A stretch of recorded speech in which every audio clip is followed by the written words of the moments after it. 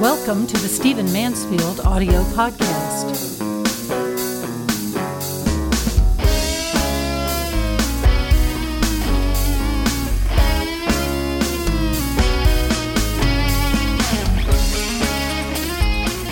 I want to talk to you about the recent GOP debate, about some of the things happening on the Democrat side of the race, and also Bernie Sanders. Those of us who watch politics closely and have for many years were not that surprised by what happened at the recent GOP debate, the second of the GOP debates of this campaign season. There's a phenomenon we often speak about, and I believe I've mentioned it on this podcast before, and that is the phenomenon called the August oddity. And what it means is that around August, the year before a presidential election, people have yet to really focus on the race. They are still maybe at the beach, still maybe kicking back, just getting into their summers, just going back to school, just getting serious about the fall. And they, in the early part, in the August portion of that process, often they're willing to look at outliers. They're willing to look at people who are new. They're willing to look at someone who has a message of, throw the bums in D.C. out. And so if I took you back over the last decades to that month, a year before each presidential election, you would find people in the lead who didn't come close to winning. Jesse Jackson would be one who was in the lead in August in his race. Pat Robertson. Others of that kind. So it's not that unusual to find that in the August, as a presidential election is ramping up for the next year, that people who are outliers are in the lead. The relevance of that for this election, of course, is that it's not that surprising that someone like Donald Trump would be in the lead perhaps around that time. Trump is putting his finger on some things that Americans want to talk about, particularly immigration, which our federal and state governments have handled atrociously. Trump is a personality. He's entertaining. He's already been an entertainer, with television shows and what have you. He's bombastic. He's not the button-down, smooth-talking, boring, scratch-your-eyes-out, wanting them to stop kind of politician. And so he's appealed. And he's also appealed because the current president is left-leaning. And so obviously the opposition is going to lean more to the right. The anger is going to be more on the right. And Donald Trump puts his finger on a lot of issues that people of that stream like. So it's not been that big a surprise that Donald Trump would be in the lead or someone like him. Right-leaning, bombastic, entertaining, hard-talking, and given the anger in our politics, a little bit insulting. The other night, we saw the turning. In the GOP debate, you saw, first of all, Donald Trump make a fool out of himself, to be frank. He was asked a question initially, and he I'm talking about the first words he ever spoke in the debate, he did a reach around and took a swipe at Rand Paul. Completely unnecessary, factually inaccurate, by the way, and it had nothing to do with the question that he was asked. He had just decided that when he got on stage, he should take a swipe at Rand Paul. But we saw his anger. We saw his lack of ideas. We saw his the entertainment factor dropping, and he admitted openly some things that frankly, Americans find very offensive about him, paying people to attend weddings and things of that nature. I'm glad that Donald Trump's in the world. I'm glad he's talking about some of the things he's talking about. I've been waiting, as I've said repeatedly in interviews, and I think on this podcast, for him to stop sucking all the oxygen out of the room so that others who are the more serious contenders could rise. I don't think he's a serious contender. I'm not even convinced he wants to be president. I'm not sorry he's part of the debate, but I just don't think he's a serious statesman. And he's confused on a lot of issues, quite frankly, even issues related to the Christianity he espouses. So I'm not a hater, don't dislike him, but I'm glad that he's starting to fade a bit. I was very pleased that Carly Fiorina took the lead. I've always been impressed with her. I'm not sure that in our current politics she can make it to the Oval Office. Probably she'll end up being appointed something, but I'm glad a woman is running on the right. I think we've had too little of that. I like her very much. She's very well-spoken, and I thought, by the way, maybe 90 seconds on Planned Parenthood were some of the finest seconds that I've ever seen on national television related to that. So well done. It's normal for, at this point, some things to shake out. We've already seen Mr. Walker leave the race as of this recording. We'll see some others leave the race. I don't think Mr. Kasich, as much as I like him, is is going to make it. I think there will be some others who will drop out. Ben Carson will be in the race for quite a while, but he's dropping fairly rapidly. And he also made a statement about Islam this past week, which is causing him to drop in the polls as well. So we're going to see some shaking out. I think the people who stepped up, besides Ms. Fiorina, believe it or not, was Jeb Bush. Jeb Bush has been very off balance, very clumsy, very outside of his game in this election. And I've been very, very disappointed in the fact that he wasn't able to fire back at Trump. He finally did. His main message ought to be, make all the noise you want, Mr. Trump. I even agree with you on a few things, but ultimately it's going to come down to the experienced statesmen, the experienced people in government executing policy. And you don't have any of that experience, and I do. And he came close to saying that, and it helped him. I really wish I could get into his camp and help him with his presentation. That's not arrogance. It's what I do that in part in the consulting that I do in D.C. And Mr. Bush is very belied by his manner, his glasses, his style. There are things that could change. It really could help him, I think, if he would change them. So he took a step up. I thought Governor Christie took a step up. I've always liked Ben Carson. He is sinking a bit. And I think that of course, Fiorina took a step up. So we're going to see some adjustment. We're going to see some change. We're going to see some people drop out. But this was the turning point. There's been a fascination with Donald Trump. It's been a little bit of a breath of fresh air, or maybe a wanted breath of foul air, maybe a better way to say it. But I think we're going to see in that slate of candidates now, which is decreasing, we're going to see the more experienced people, the Christies, the Bushes, a few other people begin to step up and take the lead. And I think some of the ones who are well-intentioned but just don't have game for this election will begin to drop off. What is intriguing to me outside of that is what's happening on the left. I have never seen a politician blow it on as small a matters as Hillary Clinton currently is. I obviously am not with her politically. I think my views are well known. I'm slightly right of center. She's maybe halfway to the left of center. So we disagree on many things, in fact. But I'll have to tell you, it really was hers to lose. And for the first time, I'm thinking that she could lose it. When I was telling people 6 months ago that Hillary Clinton was going to be the nominee, they would just look at me in total disgust, but they accepted it as being true. We all did, because she seemed to be the heir apparent. She seemed to be the party choice.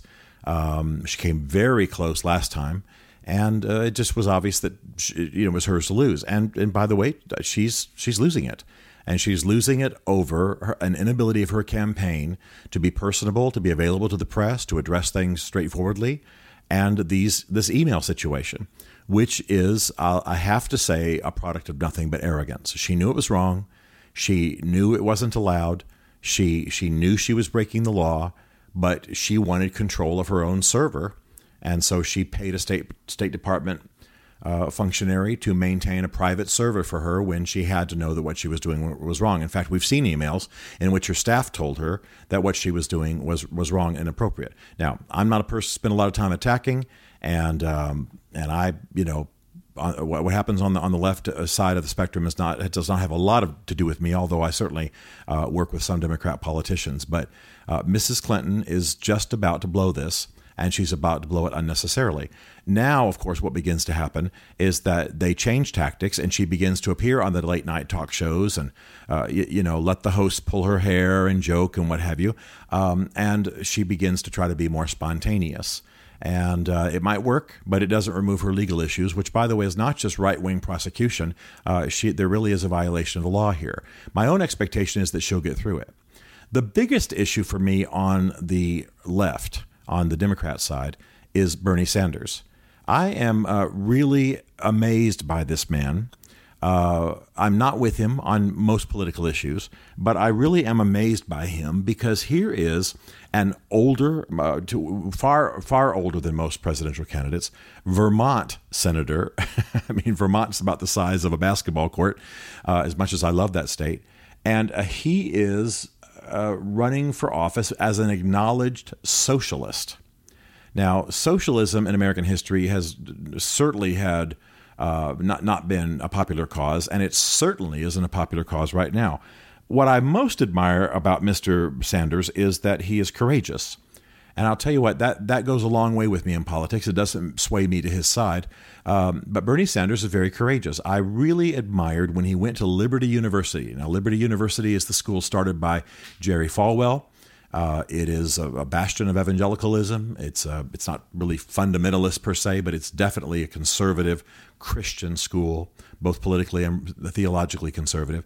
And Bernie Sanders went right in there and spoke to them and didn't miss a beat. In fact, he I think it's in the first paragraph. I'm spinning the speech down here on my iPad as I speak. In the first 2 or 3 paragraphs, he jumps right into the fact that he disagrees with the people at that school about abortion and women's rights and gay rights. I mean, he says it almost immediately.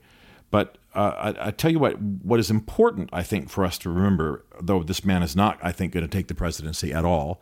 I should say, by the way, that if the primaries were held all at once today, Bernie Sanders would win, which nobody could have expected.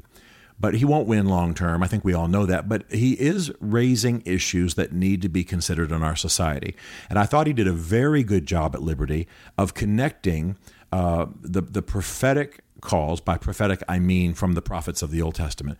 The Old Testament prophet calls for social justice to our current situation in the United States. And he raises some issues that we need to be considering left, right, and center. And frankly, some of these are the issues that keep me from being hard right in my politics. I often say, those of you who listen to my podcast know, I often say that I'm just right of center. I am, without question, and most of you will know the issues that put me there. But I'm not hard right, and part of it is that I do believe there's a legitimate role for government, and I do believe that we need to address some of these social issues very much as the Old Testament prophets would have urged us to. And Bernie Sanders raised some very, very important questions. Now, he's a socialist, of course, who goes around talking about who owns yachts and jet planes and has billions of dollars. And, you know, I don't sweat that stuff, but he does raise an important point. He says when the top 1/10 of 1%, not 1%, the top 1/10 of 1% today in America owns almost as much wealth as the bottom 90%, he says that's unjust. Now, he would confiscate wealth. I would not, but we do need to consider that. We do need to consider that 58% of all new income generated is going to the top 1% in this country. How did we get there, and how do we fix it? Is it moral, he asked, when 20% of the children in this country, in the wealthiest country in the history of the world, are living in poverty? These are important questions. I think it's very important for us to ask these questions. He raises questions about a rigged economy. He raises questions about prisons. He raises, of course, the standard questions about a woman having a baby and having to go back to work after 2 weeks and things of that nature. But he raises very important questions about African Americans, which you know is not only a love of mine, but also a cause I work for in politics. 51% of African American high school graduates between the ages of 17 and 20 are unemployed or underemployed. 51%. What does that mean? How should we be dealing with that? And then, of course, we have the most people in prison of any nation in the world, even more than those nations that we would call authoritarian or even tyrannical. We have more people as a percentage of population in our country in prison than China or Iran or any of those. We have far more people in prison. Why?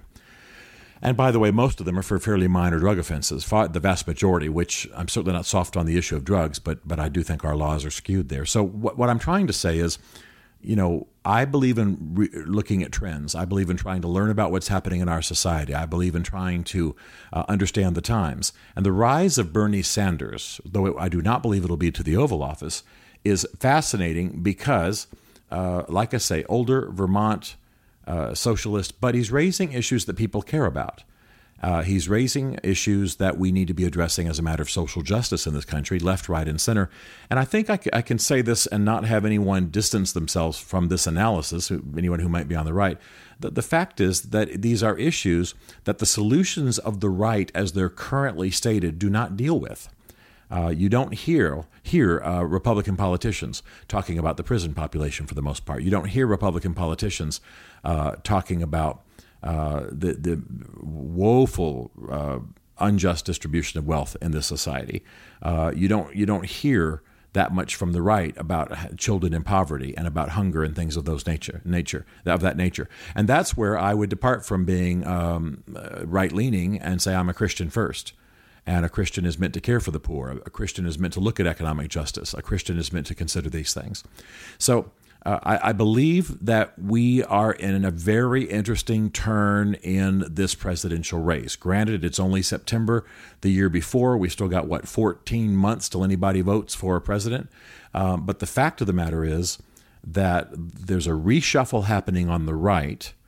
The rise of Bernie Sanders on the left is showing us not only that Hillary Clinton is vulnerable, but that people care deeply about some of these social justice issues, even to the extent of listening to the solutions of a socialist. And I want to say to those of you who are Christians or Judeo-Christian, even my Muslim friends who listen will have some of these same values. Caring for the poor, caring for the needy is a sign of a just society. And obviously, an unrestrained free market does not deal with those kinds of issues. We should have known that from the words of Jesus. We should have known that from the words of the prophets. We should have known that from the observations of history. And I'm still right of center. And I still do the work that I do in D.C., but I'm saying these are issues that we need to consider, and the solutions, I believe, of neither the Republican nor the Democratic Party are providing those answers. There's one wild card I have yet to mention, and that is that our Vice President, Joe Biden, is considering running. I think it's 50-50 as to whether he runs.